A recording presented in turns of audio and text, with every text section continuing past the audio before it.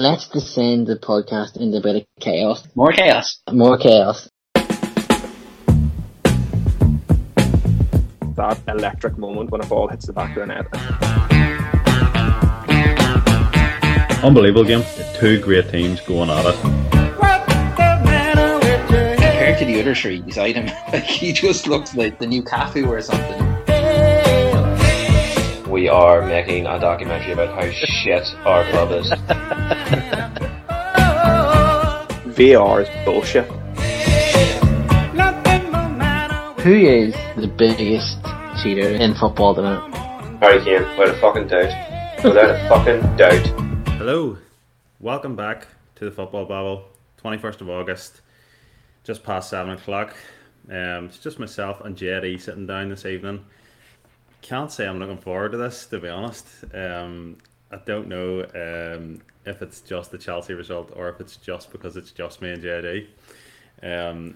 And he may come across as rude, but I will maybe share with the listeners some of the messages that have been put into the Babble group, and they may understand. Of course, coming off a weekend where Arsenal won again convincingly, sitting proudly at the top of the league now, with 3 wins from 3. No other team can boast that success so far. So you're gonna probably hear from a very buoyant Jerry tonight. Arsenal looking very good. Man City and Newcastle game not too long ago. 3 each, very, very entertaining game. I have seen a few highlights. Jerry has watched the whole game, and unfortunately, I watched the entire Chelsea Leeds game from earlier on this afternoon, which was a very convincing 3-0 win for Leeds. So we're going to chat about that. We will also preview a big Northwest Derby. They're calling it the Northwest Derby. I've never heard it called that before. It must be Sky just trying to build something up. Big relegation fight. Yes, he's in early. Well, it's just 90 seconds into the podcast. He's annoyed 90% of our listeners. Yes, United Liverpool Monday Night Football should be entertaining as always. We'll touch on a few other things as well. Like a lot of teams have not had a good start, Johnny. West Ham sitting rock bottom, 3 defeats from 3. Could be United's fate tomorrow night. A lot of people think it will be. Aston Villa as well, beat again this weekend. I know you may want to touch on Stevie Gerrard. I think he's one of the favourites now to lose his job. And that'll probably do us. I mean, Brighton again, another win today, a solid start for them. Tottenham, as much as you may not like it, also in the top 4. But where do you want to start? Where should we start? What do you think is the biggest story of the weekend? I think the biggest story of the weekend is I've had a constant smile on my face. Very rare for me to have on a football weekend where Arsenal are playing. You know what? I think the biggest talking story of the weekend is not even at the weekend. It's tomorrow night at Old Trafford. I mean, the 2 biggest teams in the country are going to go head to head, and what is a big 6-pointer to get themselves out of a relegation dogfight this early in the season. I know people are taking the piss with that. Obviously you're kind of taking the piss with that, but am I? I mean, we saw what happened to Everton last year. Mm-hmm. I don't think Liverpool are in any danger, let's be honest. United, are they in danger of being dragged into sort of definitely a bottom half struggle, towards the bottom end of the bottom half? Well, you see, we had an identical start to Man United last season. We lost our first 3 games. United lost. Oh, they lost the first 2. Yeah, just wanted to remind you all of that. United lost the first 2 games, just like we did. They'll probably lose the first 3. And we were dead and buried last year at this time of the season. You know, a lot of pundits were on the wind up, trying to annoy Arsenal, saying they're in a relegation fight, blah blah blah, whatever. And then Arsenal ended up going very close to getting to the Champions League. So I don't know. It really depends. Depends how United react, who they get in before the end of the transfer window. I think United will be fine. I don't think they're going to challenge top four or whatever this year. But they'll be top half, I imagine. What about Casemiro? I don't really see the point of that deal, and the reason why is because he's 30. He's been given a contract to 2027, and he's on big wages. And don't get me wrong, like he is a good player, but I just think United need to be looking a wee bit younger. You know, someone they're going to get their value for money out of, because you know people say players do start to dip when they hit their 30s. It's just the way the game is. It's the way we all work, and it's a big risk, isn't it? It is a big risk, and I think like it's just panic buying from United. You know, they need to get somebody in. They haven't been able to get Frankie De Jong in, and they need somebody with a bit of quality in midfield, and it's just a short-term fix, and it's going to cost them a ton of money long-term, and if they want to say ship Casemiro out in 2 or 3 years' time, it's going to be very hard for them to do that, because who's going to take him on those wages? Like, Liverpool, for example, I think we said last week maybe that City normally start very slow in the league, and this year they've started quite well, and it's been the opposite for Liverpool. You know, they've actually had a City start to the season where they've been quite slow. Yeah. Darwin Núñez being an absolute buffoon on a Monday night, by getting sent off against who were they playing again? I can't remember who. Palace, sorry, yeah. And now, if you haven't seen it, by the way, the video of Anderson winding up Núñez is brilliant. Yeah, it is. It's a great watch, and that's typically me on a Wednesday night at indoor football, minus the headbutts. But yeah, it was great, great result for Palace. John Taggart, no doubt, was hitting the roof whenever they got that result at Anfield, because Liverpool are very good at Anfield normally. So for Palace to come away with a point is a great result for Paddy Vieira. Probably could have won it, to be fair. But big game tomorrow night. It'll be a good watch. Really looking forward to it.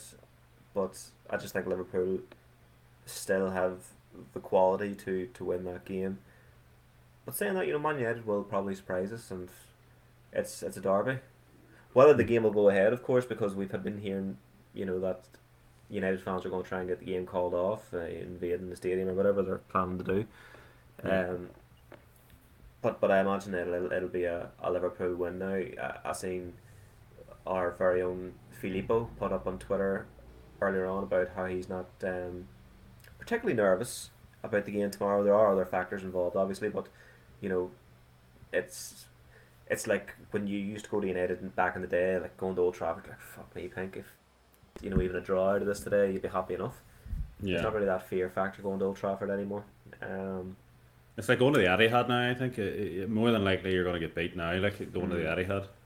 Same on Anfield, like you know, they're the two tough stadiums to go to. Like go to Stamford Bridge now and you just roll them over. You know, last 2 years. You know, it's not been too bad. You know what I mean? We're not talking about Chelsea yet. Not yet.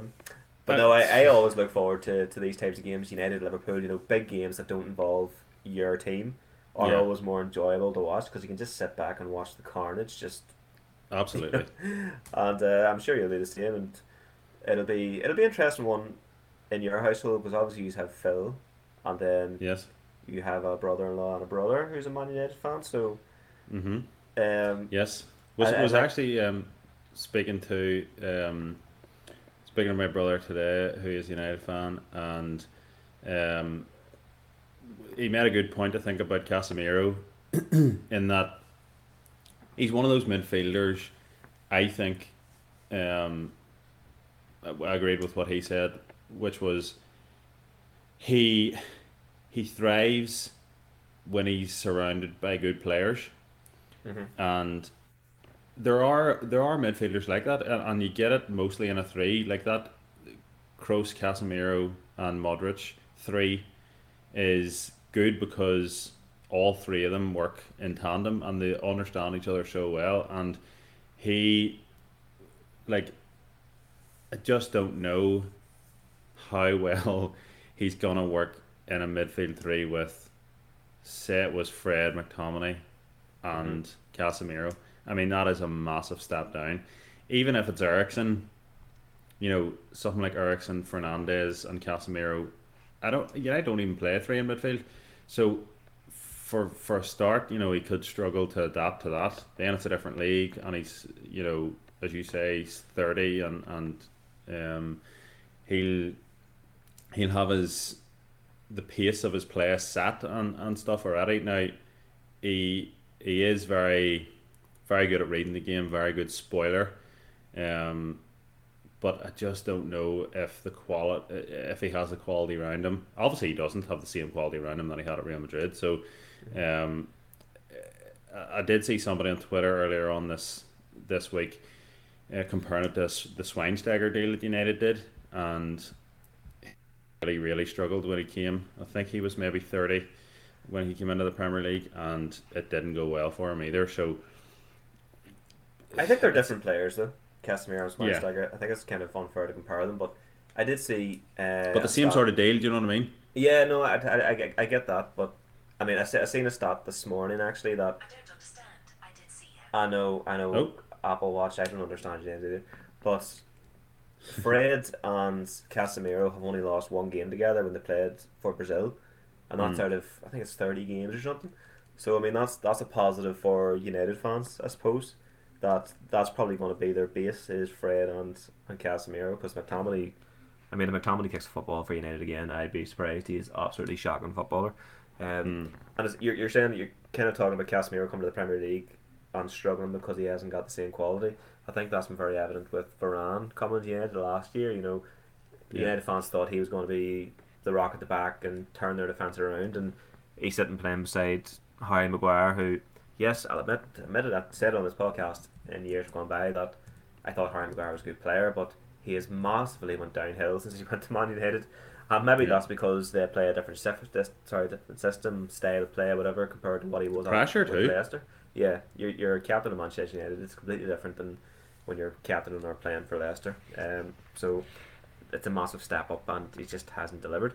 And in that, even talking about Harry Maguire has also been kind of linked to Chelsea this week. Now, I understand that's only if Chelsea can't get Fofana over the line, which they probably will, because he's kind of went on strike or whatever. He doesn't want to play for Leicester now, so it's likely that deal will happen. But could you imagine Harry Maguire going to Chelsea?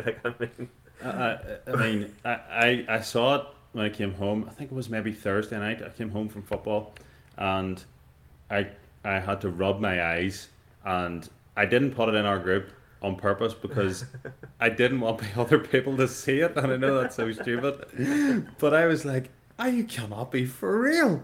How, any other in the Premier League, basically, I would take over Harry Maguire. And I know that, like you mentioned there, like he does, there is a good footballer in there. I just don't know if his confidence has been absolutely ruined by United fans, and I think a lot of English fans too. Like, even when stupidly he was playing for England, like the England fans were booing him, which is just ridiculous. And he hasn't been as bad for England as he has been for United, but England play with a three at the back, don't they? Like, they play with three centre halves, and I think that's sort of what worked well with him with Leicester, and that's probably why he's suited to that level of team, like a Leicester or a Villa or someone like that, because they're going to put many men behind the ball while United are trying to push on and get a goal, and he's left more exposed, and that's probably why he has been downhill at Man United. And he just you understand, it's going to be very tough to be captain of that football club when you have absolute divas like Cristiano Ronaldo there, and I don't know, Bruno Fernandes, guys like that. Martial obviously is back there. United have some good players. I just don't think they're a team. The chemistry's not there. It's tough. Like, I know there's been rumours coming out saying that the players would be happy if Ronaldo moved on and they could, reinvent themselves or boost team morale. I don't know. It's What do you think Ten Hag's going to do tomorrow night in terms of the team? Like, do you think Ronaldo starts? Do you think Eriksen plays? Eriksen now has played, like, it was in the first 2 games of the season as a false nine and a holding midfielder. It Mhm. seems like, I know Ten Hag, like a lot of the stuff at United is not his fault, obviously, because he's only there a matter of months. But when you're doing stuff like that, like it's kind of question marks. And Yeah. when you're playing Martinez at the back against Ivan Toney, I mean that's kind of an obvious one. Don't do that because you see what happens. Um, do you think he changes it much? Do you think he brings in a lot of youth? What's his approach? I think he needs to, and I said this to somebody during the week, he needs to do a Solskjaer. He needs to stick everyone behind the ball and try and hit Liverpool on the counter attack because it worked very well for Solskjaer against like Man City, and I think Liverpool are just gonna set up camp in United's half and make it very difficult for them to get out. And even without a striker, Liverpool have Mo Salah, Luis Diaz who can score goals. So I think they need to do that. I don't know whether Ronaldo. I mean, Ronaldo's going to be a danger from set pieces for United, but whether United are able to get that far up the field, even get free kicks, corners, whatever. I think that this is a game for Marcus Rashford to kind of show what he's made of. Don't know if Martial's fit or not, and to be honest, his form hasn't been great. But really poor it's- start to the season from Yeah. Rashford and Sancho, I think especially. yeah, there hasn't been enough made of Sancho about how piss poor he's been since he signed for Man United. He was talked up as the big English prospect, and he was fantastic at Dortmund. There's no doubt. But since he came to the Premier League, he's really, really struggled. Don't know if it's just because the players around him are poor, but there's a lot of players in the past that have been in piss poor teams and have shone and have carried that team. Anthony to- Gordon Yeah, last season. Anthony Gordon, who's he linked with yous? Is that He did I see is. that right? He is. Yeah. 45 million or something. I thought that was very strange. Yeah. Yeah, like Eden Hazard, like Europa League Yeah. final 2018. I mean, he won that game for Chelsea. Like he was fantastic. Yeah. And it ended up being his last game for Chelsea, funny enough. But there's players like that can just grab games with the scruff of the neck and win games for their teams, and that's what United fans probably hope that Sancho can do is score goals, create chances for his teammates. They were loving Ronaldo coming back last year, but I think it's been very quickly realised that they need to quickly move him on. It was romanticised really, Ronaldo coming back to Old Trafford, and yes, he was a top goal scorer and whatever, but if they're looking to implement a style of play that's going to take United forward over years, it's got to be without Cristiano Ronaldo. It's better for him, and Ronaldo wants to go, but there's nobody going to take him because there's nobody that can Yeah. pay his wages. So That's the problem. It's just where does he go? I think there's been talk of Sporting. I don't know if they'd be able to pay his wages. I think there's a problem in that he can't go to America, obviously. So there's definitely still some question marks. I think he said about revealing the truth or something by Yes. by the end of the transfer window. it'll be We interesting. yes, wait with bated breath to see what he's going to say, but imminently Ten Hag needs to stop the rot, and it'll be because he's a tactical manager. If he puts something in place against Klopp's Liverpool tomorrow night, Liverpool on the other hand, obviously Nunes is suspended for that act of stupidity. I think Firmino might be back fit, but Liverpool have a real list of injuries too. So I think Henderson questionable, maybe 50-50. Thiago's obviously out. Curtis Jones is out. I think in midfield they're struggling quite a bit. Do you think if So- Liverpool don't get a result tomorrow, like if they don't start picking up wins, they could be out of the title race because City are not going to drop many points this year. And I said this to Phil, I think at the beginning of the season, that Liverpool really need to kick off hard because Man City usually do start poor and they've started well this year. Yeah. So I think Liverpool really need to start getting some results together. I know they pulled it back last year to mid of the title race. I think they were 14 points behind or something, but they had a couple of games in hand. But they really do need to start getting points on the board. And United's confidence is very low. And if Liverpool say go out there in the first 10 minutes and get a goal tomorrow, Old Trafford's going to be so toxic, and the fans are going to be on their back, and then Liverpool can just go out and control that game. And then if they knock another one past, all Liverpool need to do more is score 2 goals or 3 goals. They don't need to go mad like they did last year. Just go out, win the game, and United's fans will turn on them, and that's what will knock the United players' confidence. I think it's really all there for Liverpool to kind of dominate and take control if they want to do that. But it's very important to do get these wins. Now City dropped a few points today, which we'll talk about shortly. But it's very important they do start getting some wins. Otherwise they'll run away with. You have to rely on the Arsenal, to keep up with them. Lads, it's gonna be. We'll try our best, you know what I mean. But it's gonna be tough. It's gonna be tough. So basically, if Liverpool aren't in it, there is no title race. It's pretty much, yeah, pretty much. But that's what I think. City lost a few players this summer, but I mean, they're still a very strong team, and they'll probably push on and win another league title again if Liverpool don't get their act together. If we can talk about City now, or we can talk about Arsenal. It's whichever one you prefer. I know you want to try and avoid Chelsea for as long as possible. Yeah, I know I won't be able to do that for the whole podcast, but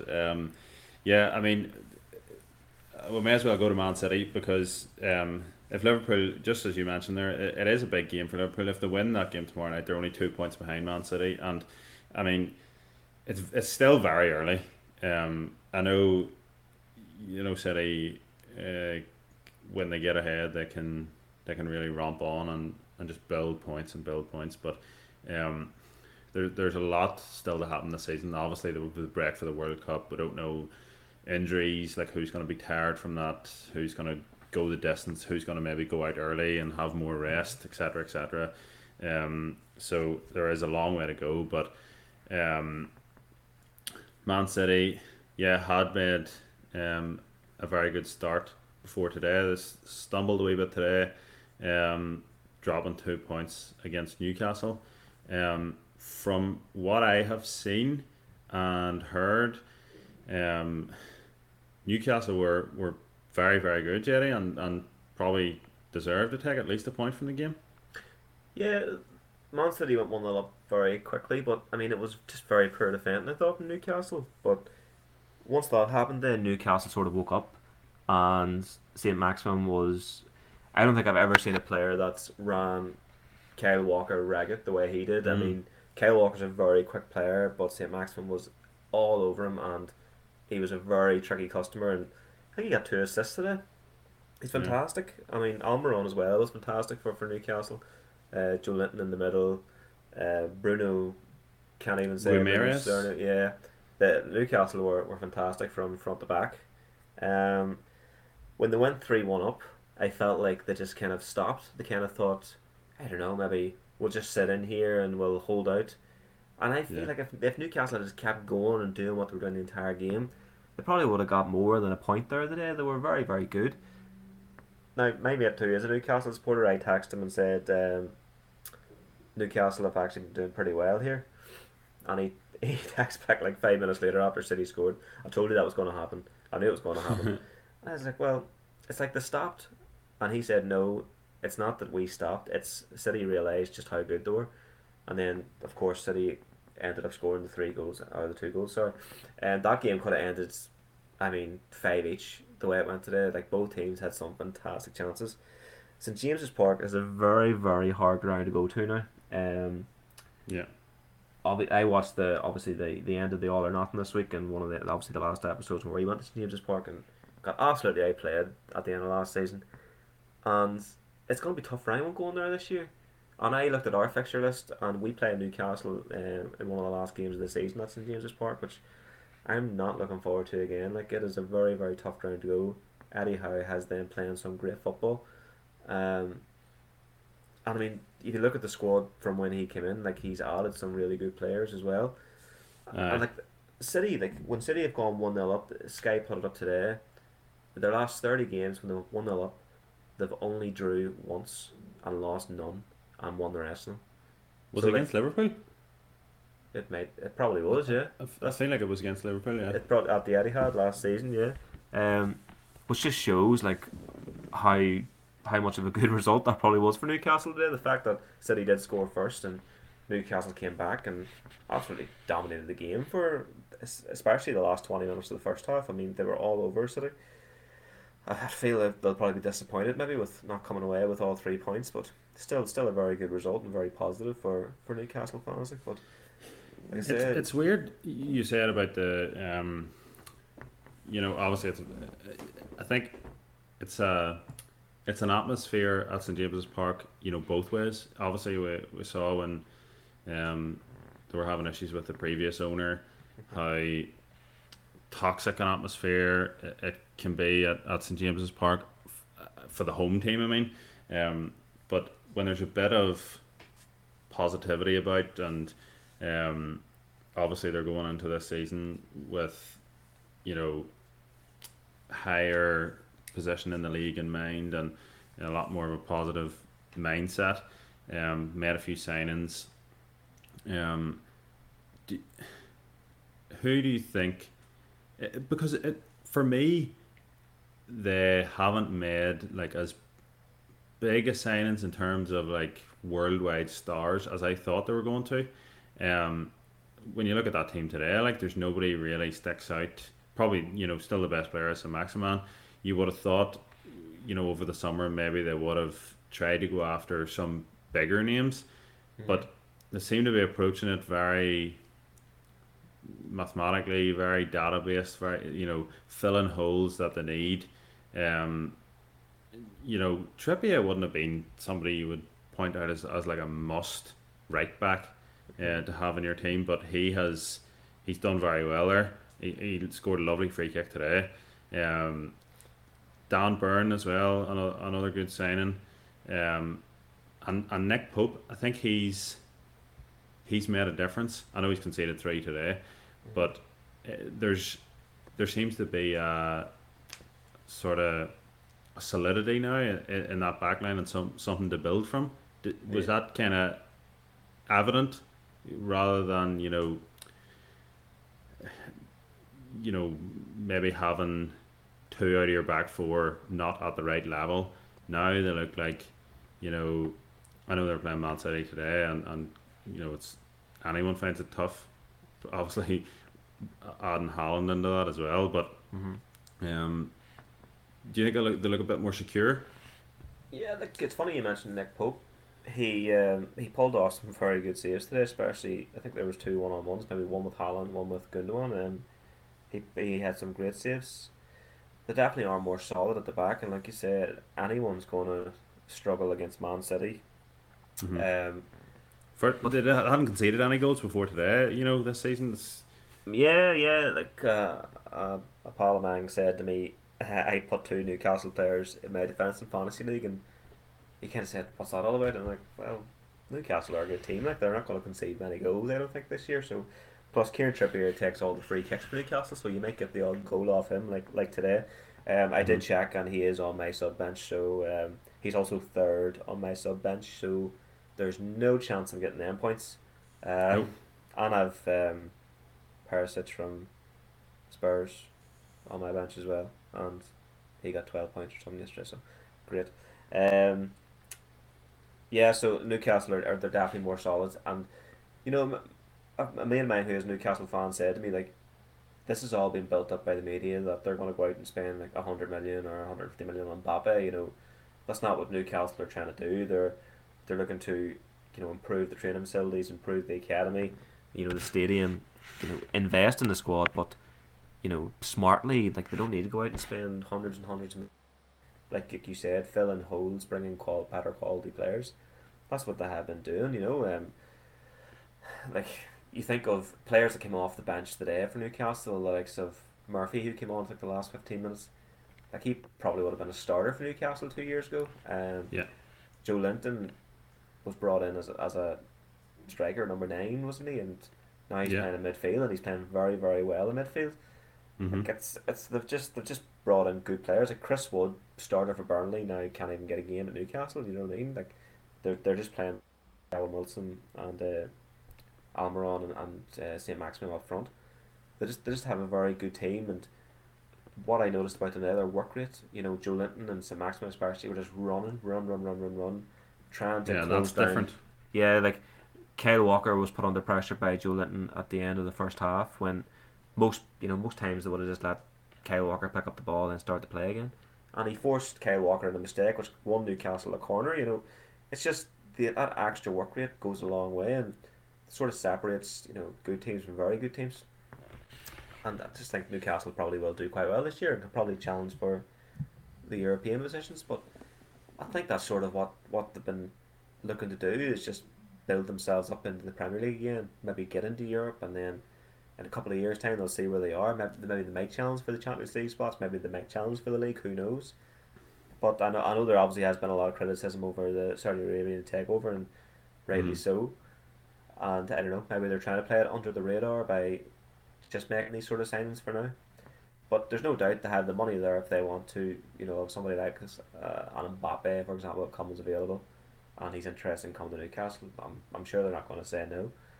But they're more solid front to back. They're a good team, and probably have surprised us by the players they have brought in. But they brought in good players that have improved them. Yeah, and I mean, going by videos over the last couple of weeks, you maybe wouldn't even want Mbappe. He seems to be have real attitude issue, and sort of player who could maybe upset what Newcastle are building there. Bit of a diva, and they all seem to be like, the work rate that you mentioned, seems to be more alive now in Newcastle when they don't have the ball. They're all working for each other as a team, and Eddie Howe, I suppose, I know he's not Phil's favourite, but he has to take some credit there. He's a good manager. He did very good work with Bournemouth for years. Got his call up, and he seems to be taking his chance and hopes, as you say, like Newcastle are a massive club. Hopes that he can build them up into probably something like Man City have done, and eventually go and win trophies. But they seem like they're in no rush, and that's maybe not a bad thing. They're not, signing players for 60, 70, 80 plus million. They're just growing into this season, and that's as you say, could have been more, but still a positive result for Newcastle. I'm sure we're doing a last man standing for Shanley Hill, and I'm sure a lot of people went out thinking Man City we're gonna take the 3 points today. So fair play to Newcastle. But above Man City, the only team above Man City who are second is the Arsenal, Jonathan. Another positive result, very convincing win, clean sheet away from home, could have been more as well. 3-0 out of Bournemouth. What was good? Who was good? I know Saliba, you got a mention in our WhatsApp group from you. It all seems to be coming together. Well, yeah, like it's Arsenal haven't won the first 3 games of the season since 2003, so I mean it's a very good omen. Good omen is right. The invincible season. Yeah, it's nice to see them actually win the first couple of games. Obviously we're going to win the league, obviously. I'm glad that's been recorded. Yeah, that Phil will be delighted to hear that. No, optimistic. Obviously, after last season, things definitely improved, and the feeling around the club was a lot better, and the group of players we have now are definitely a level above what we did have before. Gabriel Jesus has come in and just completely changed that front line. His movement. He's doing what Lacazette was doing and more. He was, interlinking play, and then he's running on and he's getting on the end of balls, and he's creating chances for his teammates. Like the first goal yesterday, taking the ball down, turning the defender, and then going past a couple of guys and playing in Martinelli, who had this shot saved but scored by Odegaard. I mean, what play? He's absolutely fantastic wee player. And then Shinchenko was fantastic as well. He's really impressed me since he's come in. those two players, it's no coincidence they come from a team that's used to winning, and I think they're bringing that sort of mentality to this Arsenal squad and their leadership as well. Like I think Shinchenko was the captain of Ukraine, and we have a couple of leaders there now. Obviously Granit Xhaka has turned things around, and after watching the documentary, especially, I suppose it shows his leadership within the team. Arsenal had a good start. They need to keep going. They've a run of games now where they can definitely get maximum points, but I think their first big test isn't until sort of the middle of the end of next month, and then the Spurs on the 1st of October. So we'll really see what they're made of whenever they come up against, I suppose, the bigger teams. Like, don't get me wrong, Bournemouth are not really much of a challenge, but it's the Premier League. Every team in there is going to be difficult, especially away from home. So I'm just kind of glad that I haven't been quite used to Arsenal going away from home and winning very comfortably over the last couple of seasons. So it was just kind of nice to sit there on a Saturday evening and not have to stress. Yeah. That's a good sign, isn't it? Like when you're 2 out of your first 3 games are, historically difficult away games. Palace away from home to start the season. I mean, me and Phil watched that game with you. Arsenal started very, very well. Maybe took their foot off the pedal a wee bit in the second half, but comfortably won the game 2-0. Scored 4 against Leicester. Leicester were never really properly in that game. And then obviously 3-0 yesterday. So away from home, you've 2 home games now. Again, you'll be at the Fulham game next week. And then Villa at home as well, which, going by their start, is easier on paper, and then away to United, which would be an interesting game, depending on where United are at that stage. Arsenal at the minute will be going in heavy favourites, but you're right in that they've had, I wouldn't say it's a friendly start, but they've had a good like a better start than most in terms of fixtures, but as you say, that's maybe they didn't do that last year. They had a terrible start last year, so it could be good for them to build that confidence, to sort of let the new players blend in as they're playing sort of as you said, they're not weaker teams. Like every game in the Premier League, we saw Chelsea destroyed by Leeds today. If you're not on it, you're not gonna pick up points. Has anyone impressed you as much as Gabriel Jesus? I know you said about Saliba. Any of the new or I think the midfield, Xhaka, Odegaard have been, obviously Odegaard scored twice yesterday, but haven't been talked about as much. But I think they've made a really, really good start in the midfield, which has been an area for Arsenal in the past that has been probably their downfall. Yeah, Martinelli has been fantastic the first 3 games, and I'm quite happy for Arsenal just to sort of, it's kind of hard to say go under the radar when you're sitting top of the league at the end of the weekend, but as long as they keep just getting results. I understand we're not going to win every game. We're going to lose a couple of games probably this season and draw a few. And teams like Chelsea, teams like Liverpool, United, they'll all improve. And I think the aim this season is to get back into the Champions League and then go from there and see where we're at in a couple of years' time, see what we can do. I think that is the aim within the club, and I think that's the expectations from the fans. You say me and Jack will be at the Fulham game next Saturday, and that won't be an easy game. Fulham had a good result yesterday. They will try and ping plenty of balls into the box for Mitrovic. I suppose it's a lot better now having Saliba and Gabriel at the back instead of Mustafi and Socrates. You have a bit more confidence. I mean, for the age of Saliba, the lad has just been so composed, and I mean, you would think he's been playing the Premier League for 10 years. He's been absolutely fantastic the 3 games he's played. Scored a great goal yesterday. With a left peg as well. I think, what a strike. And Ben White, I know we sort of said about Ben White in the first game, but Ben White's been doing well at right back. and it's good in a way because like Tomiyasu obviously is coming back from injury and it gives him time just to come back and he doesn't have to be rushed into the team. Same with Kieran Tierney, like I don't know if Kieran Tierney's going to get back in the team. The way Shinchenko's playing like left back. Yeah.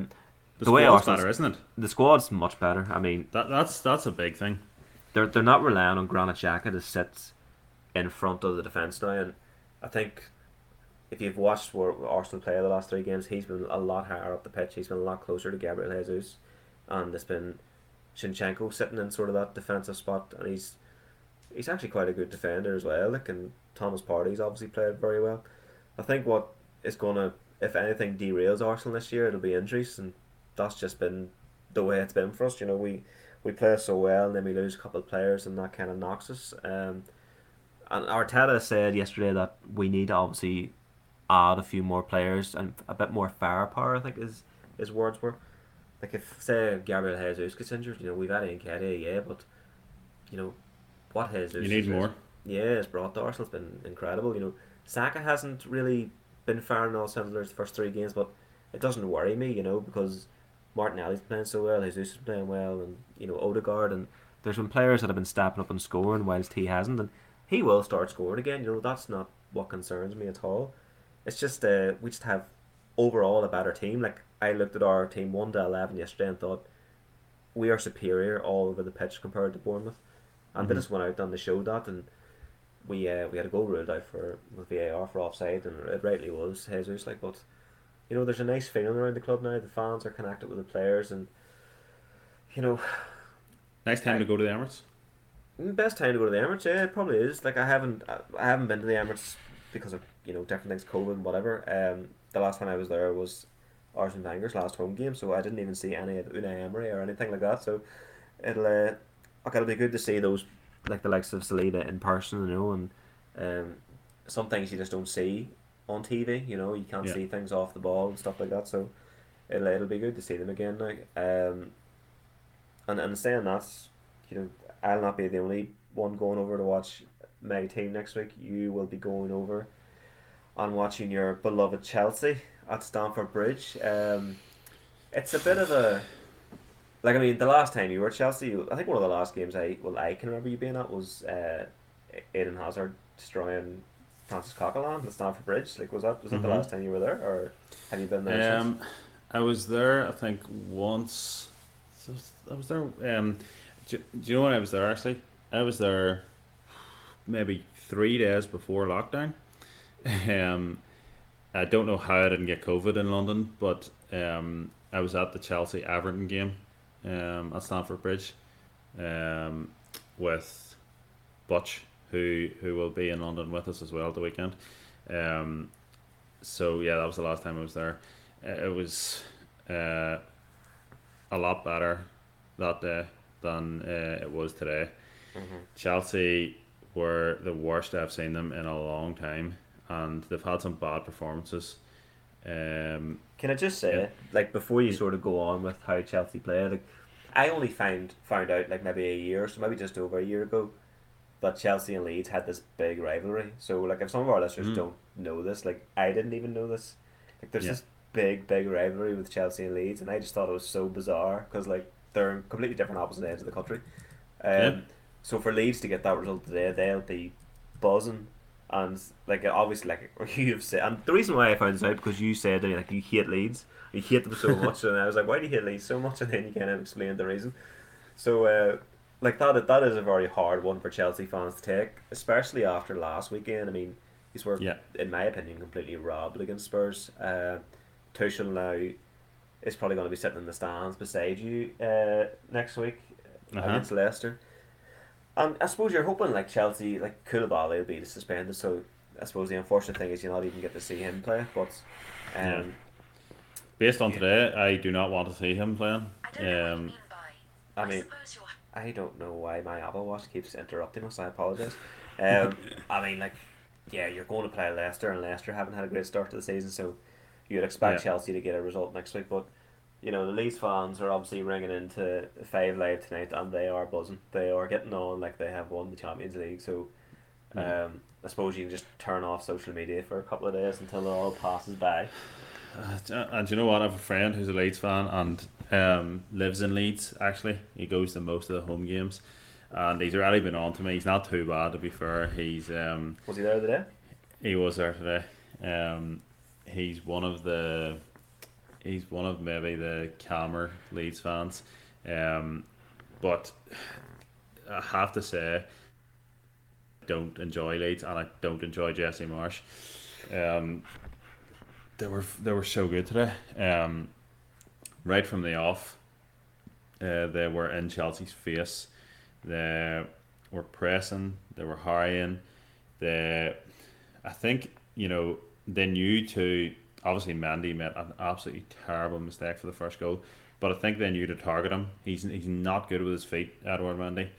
And I don't know why he takes as many touches as he does, but he should have just got out of his feet and launched it. But he was caught, and that kind of set the tone. Then Leeds were like that for the rest of the game. They were on the front foot. They knew they could get at Chelsea. Koulibaly was on a yellow card from early on, and then stupidly, his first yellow card was stupid too. They were both pullbacks. The game was over. It was 3-0 already, and he pulled somebody back like 50 yards out from goal, to get himself sent off and suspended. So, it was that sort of a day for Chelsea. Nothing was working. Nothing was going right. And as you say, a week after playing so well against Tottenham, like I think Tuchel said, it's one of the best games he's took charge of for Chelsea, and they didn't come away with the 3 points, which was very frustrating at the time. But there was a few moments at 0-0 where Sterling had chances and didn't put them away. That's Chelsea's real issue at the minute. I know they're heavily linked with Aubameyang. I don't want that to happen, and you'll know that, just because of the character he is and the way he was at Arsenal. I've heard enough bad stories from you, and probably I haven't seen any of it yet, but on All or Nothing, I don't know if he comes across great. So I'm not sure if that would help or hinder Chelsea. They do need somebody of that ilk, though, to finish chances. It's serious. That game could have been sort of about 20 minutes in. Chelsea did get a bit of a foothold, I think, and started passing the ball a bit better, but when they create chances, they're not taking them, and they need somebody to finish off those chances. The game could have been different if Chelsea went 1-0 up, but Leeds were brilliant. I think Chelsea are going to struggle. They're struggle to get top four. Obviously Arsenal have started so strongly. Man City and Liverpool both, with the will both be there, and it's going to be. It's going to be tight between Tottenham, if Chelsea are even around it, and somebody is going to appear from that little cluster as well underneath. Mm-hmm. So they need to get their act together quickly. But it was very, very poor today. There was nobody. I mean, Chelsea had so many good performances last week. Loftus-Cheek was brilliant last week. Havertz was brilliant. He was harrying. I know he missed the chance, but he was brilliant against Spurs, fighting for every ball. He was anonymous today. So was Mason Mount. They really missed Kante in the middle. Kante's out for a couple of weeks now, so. I heard that. Yes, it doesn't sound very good. He is a massive loss for Kante. Yeah.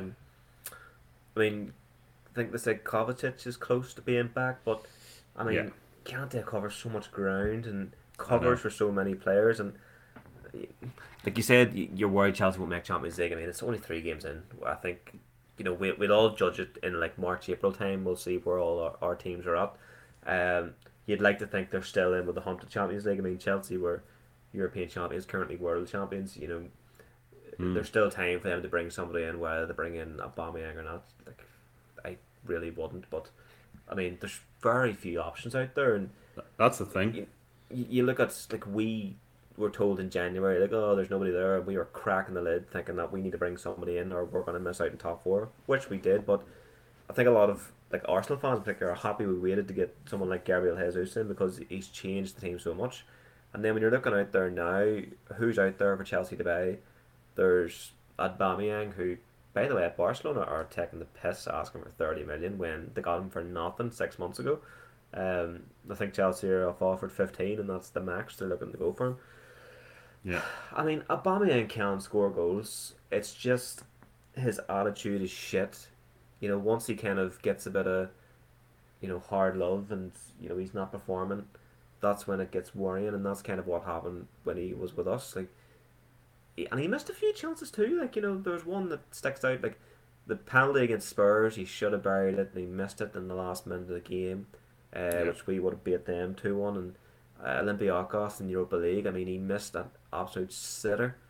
But he's still a good striker, still a good finisher, and if Tuchel can get him firing, then that'll obviously be good for Chelsea. Kind of funny that he has an Arsenal tattoo on his. I kind of get into that. It's Arsenal and Chelsea has swapped a few players over the years now. I don't know, they do need someone. I think I said that last week on the podcast with Phil. They definitely need someone in that's going to score goals. Like Sterling can score goals, but you need someone like a number 9 up there. Like Werner's gone, scoring goals in Germany. Lukaku's gone, scoring goals in Italy. I don't know. It's just the curse of the Chelsea striker, I suppose, at the moment. You just need to bring Big Drog back from retirement, and he'll do the job for you. You know. Or Costa, you know, we were saying today that we were watching that game, like Chelsea haven't really had a proper number 9 since Costa, who, you know, was able to score goals. And I know people said Tammy Abraham, and yes, he's been the best one since, but he wasn't as prolific, and he was frustrating at times too, Tammy Abraham. I mean, I'd love him now, obviously, because he did get at least 15 goals a season. You could count on him for putting up some numbers, and Chelsea don't have that at the minute. They really don't. I don't know if Havertz is comfortable taking on that number 9 role, but he's not. You know, he's not getting the returns at the minute. What sort of player is Havertz meant to be? Because I know you were on last week and he was sort of mentioned, but is Havertz, is he a striker? Is he a midfielder? Like, I don't know. Like, he obviously has scored a few goals, but maybe hasn't done what maybe people were expecting him to do for Chelsea. And yeah, I think he is a hybrid sort of a player. He's a roaming number 10 sort of a player. Like, I think for Leverkusen he played a number of positions. He can play wide on the right, and he can play as a 10, or he can play as a false 9 or a number 9. I think he's played in all those positions. I think a 10 is his best position. I think he even played as an 8 for Leverkusen too at times, but I think he's a 10. But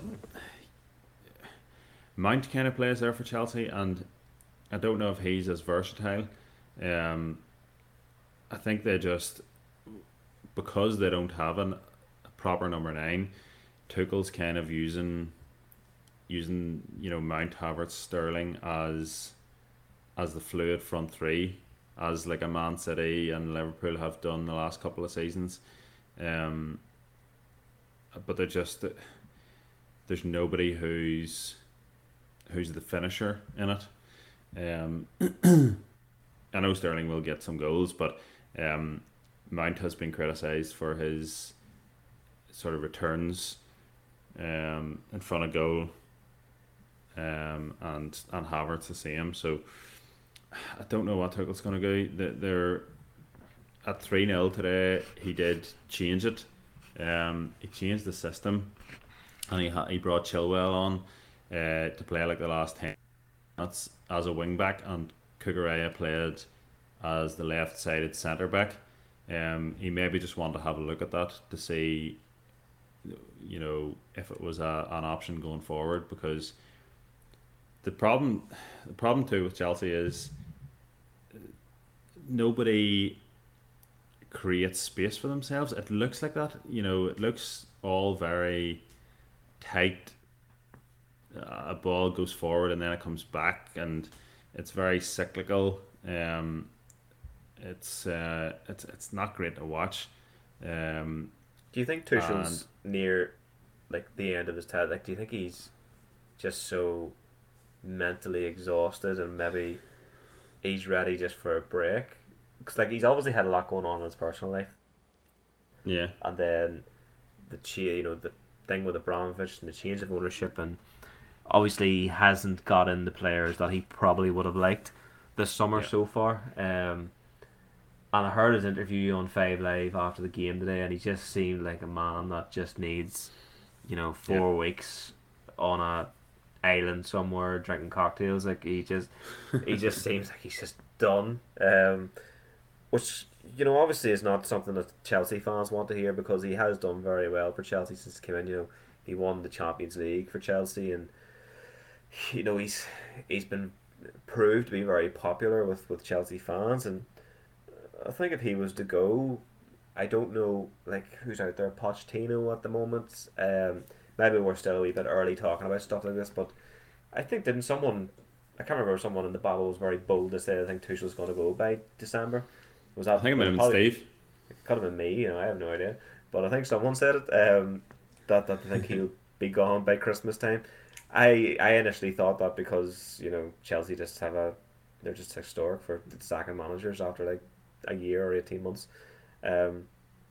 But he wouldn't be a bad one to stick a wee cheeky fiver or tenner on to be the first Premier League manager to kind of, whether he be sacked or walked. I don't think he would walk, but he'd probably have to be sacked.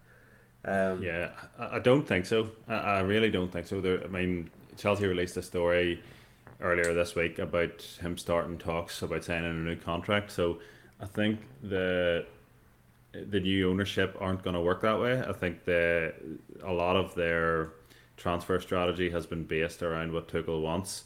I don't know if he'll get everything he wants this summer, but I think they want to build a team with the manager rather than just build a team and keep changing the managers like what Chelsea have done in the past, which I've called for a while. I know there's been success doing it the other way, but it would be nice to have like a Klopp at Liverpool or a Pep at Man City, and have a run of some years with a manager of high quality. And I think Tuchel is that. I think you're probably right. There's a bit of burnout there. Maybe if he makes it to the World Cup, he can have a few weeks off, and sort of hopefully Chelsea will still be in the race for the top four come Christmas time. So it might be a target for him, but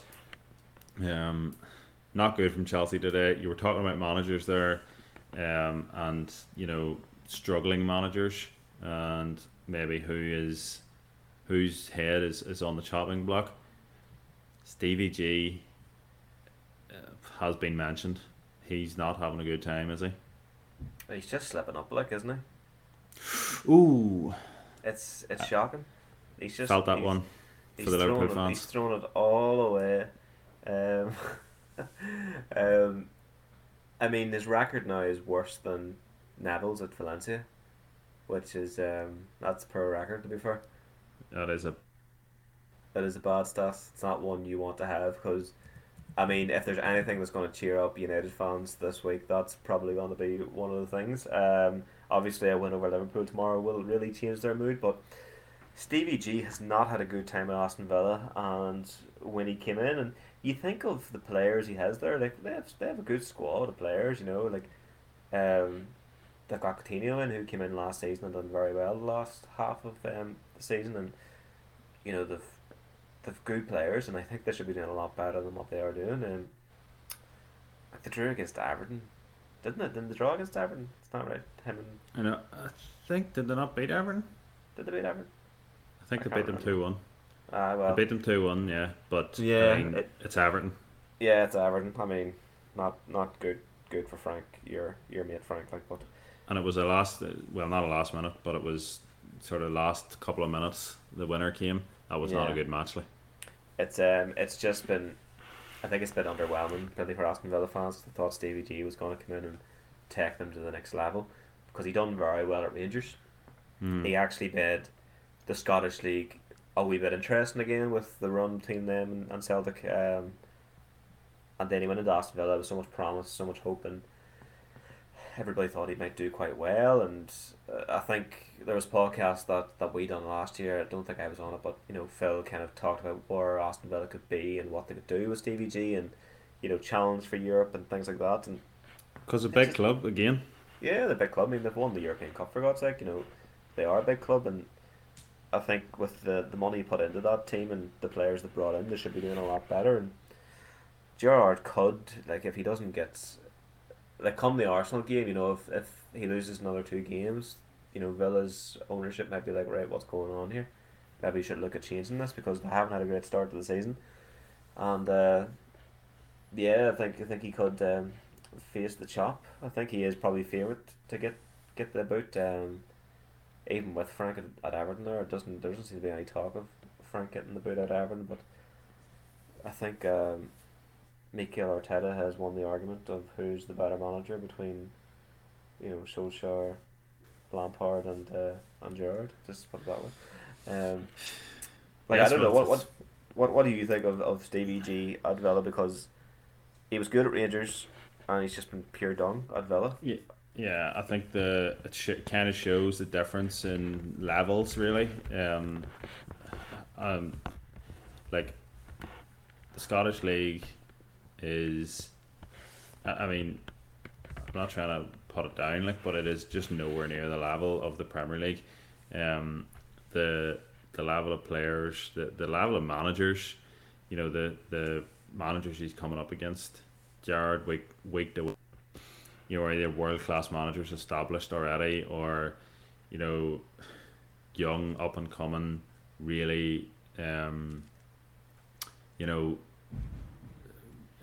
sort of tactically astute, really, have a deep education in coaching, and I think Gerrard. Obviously, I can't remember the name of the coach that he lost this year, but I think at Rangers, a lot of the tactics was down to the coach rather than Gerrard himself. I think he sees himself as more of a general manager rather than, and you can kind of tell that he's been too heavily reliant on others. I mean, I don't think any of those guys. I mean, you're about Arteta. Obviously, Arteta did go under Pep, and obviously he learnt a lot. Because you can see evidence of it in Arsenal's play. Villa I don't think he's gonna bring them to that level that Phil was talking about, to where they were before. European places. It looks a long way off at the minute for Villa. I think they have West Ham next in the Premier League. I think they play both second round of the AFL Cup. They'll probably make a lot of changes for that game, so it's not really going to tell us much. But West Ham are struggling, and Aston Villa are playing them at home. If they lose that game, and then, as you said, they play Arsenal and Man City in a row, I can't see them getting too many points out of those games. The West Ham game is massive for Gerrard. I think it's massive for both teams, to be fair. That's Yeah. neither of them. Well, West Ham haven't won a game this year or scored, so Yeah, I mean, you wouldn't have predicted that for West Ham. Bit of burnout there maybe from the European campaign last year. They played a lot of games, but that's a huge game for both. I think I think Moisey will turn it around. I think given a bit of time, they have some injuries too, but Aston Villa at home. A poor start so far. If they lose that and then going into the Arsenal and Man City game, Gerrard could be under serious pressure. Yeah, So he that's definitely could. He could be facing the boot. Absolutely. He's my favourite to sort of get the boot first this season, and it Yeah. wouldn't really surprise me. But I think Yeah. they're linked with Ismaila Sarr there tonight. I'm just saying, it's going to happen from Watford. He's an exciting player. If they can get him in and maybe a few more to sort of boost the attack. there's so Maybe many like stars in the Maitland. Premier League now. You know that. Like I think Spurs have one. There's the one from Watford, and Chelsea have a star as well. So I always get kind he's- of confused about which one's which, to be honest. Yeah, Ismaila is the best one, I think. Chelsea's Sarr is shite. Like I think he might be away on loan. I don't even know if he's away permanent. I But remember you heavily criticising him after the Arsenal game at Stamford Bridge. he probably got done, did he? Yeah, I think you were just thinking he got absolutely ran ragged. He's just not Chelsea's level, I suppose. No. Speaking of which, just before we finish up, we did obviously mention that you're going back to Stamford Bridge next week. Yes. There's a good crowd of us heading over to London for your stag. Yes. Are you excited to be not just going to the Chelsea match, but like just being generally in and around the Chelsea area again? Because this will be the first time you've been to Chelsea, I've been to Arsenal since pre-COVID. So, Yeah. how are you feeling about the return to West London next Saturday? Well, I could be feeling a bit better if Chelsea did something today, but I mean it should be good. It'll be nice to be back. It'll be nice to see a Thomas Tuchel side in real life. As you say, you do miss some things watching it on. It'll be nice to be in and around Stamford Bridge again. And hopefully Chelsea will have a bounce back performance. They're playing Leicester, who, as you've already mentioned, haven't had a great start to the season. There's obviously the Fofana stuff going on as well. Fofana could be a Chelsea player by that match. If based on what we've seen today from Chelsea in terms of centre halves, They can't let you down on your stag. you wouldn't think so. I don't know how many times I've been to Stamford Bridge. Could be 10, and they've never lost when I've been there. So I'm holding hope that trend will continue. But they need, never mind my stag. They need a performance after that Leeds game and hopefully that'll be. Usually, they're not a team who go on poor runs. Inconsistent, yes, but Chelsea should be beating Leicester at home. I mean, the quality that they have massively outweighs Leicester. So yeah, looking forward to it. Looking forward to getting over with the lads. And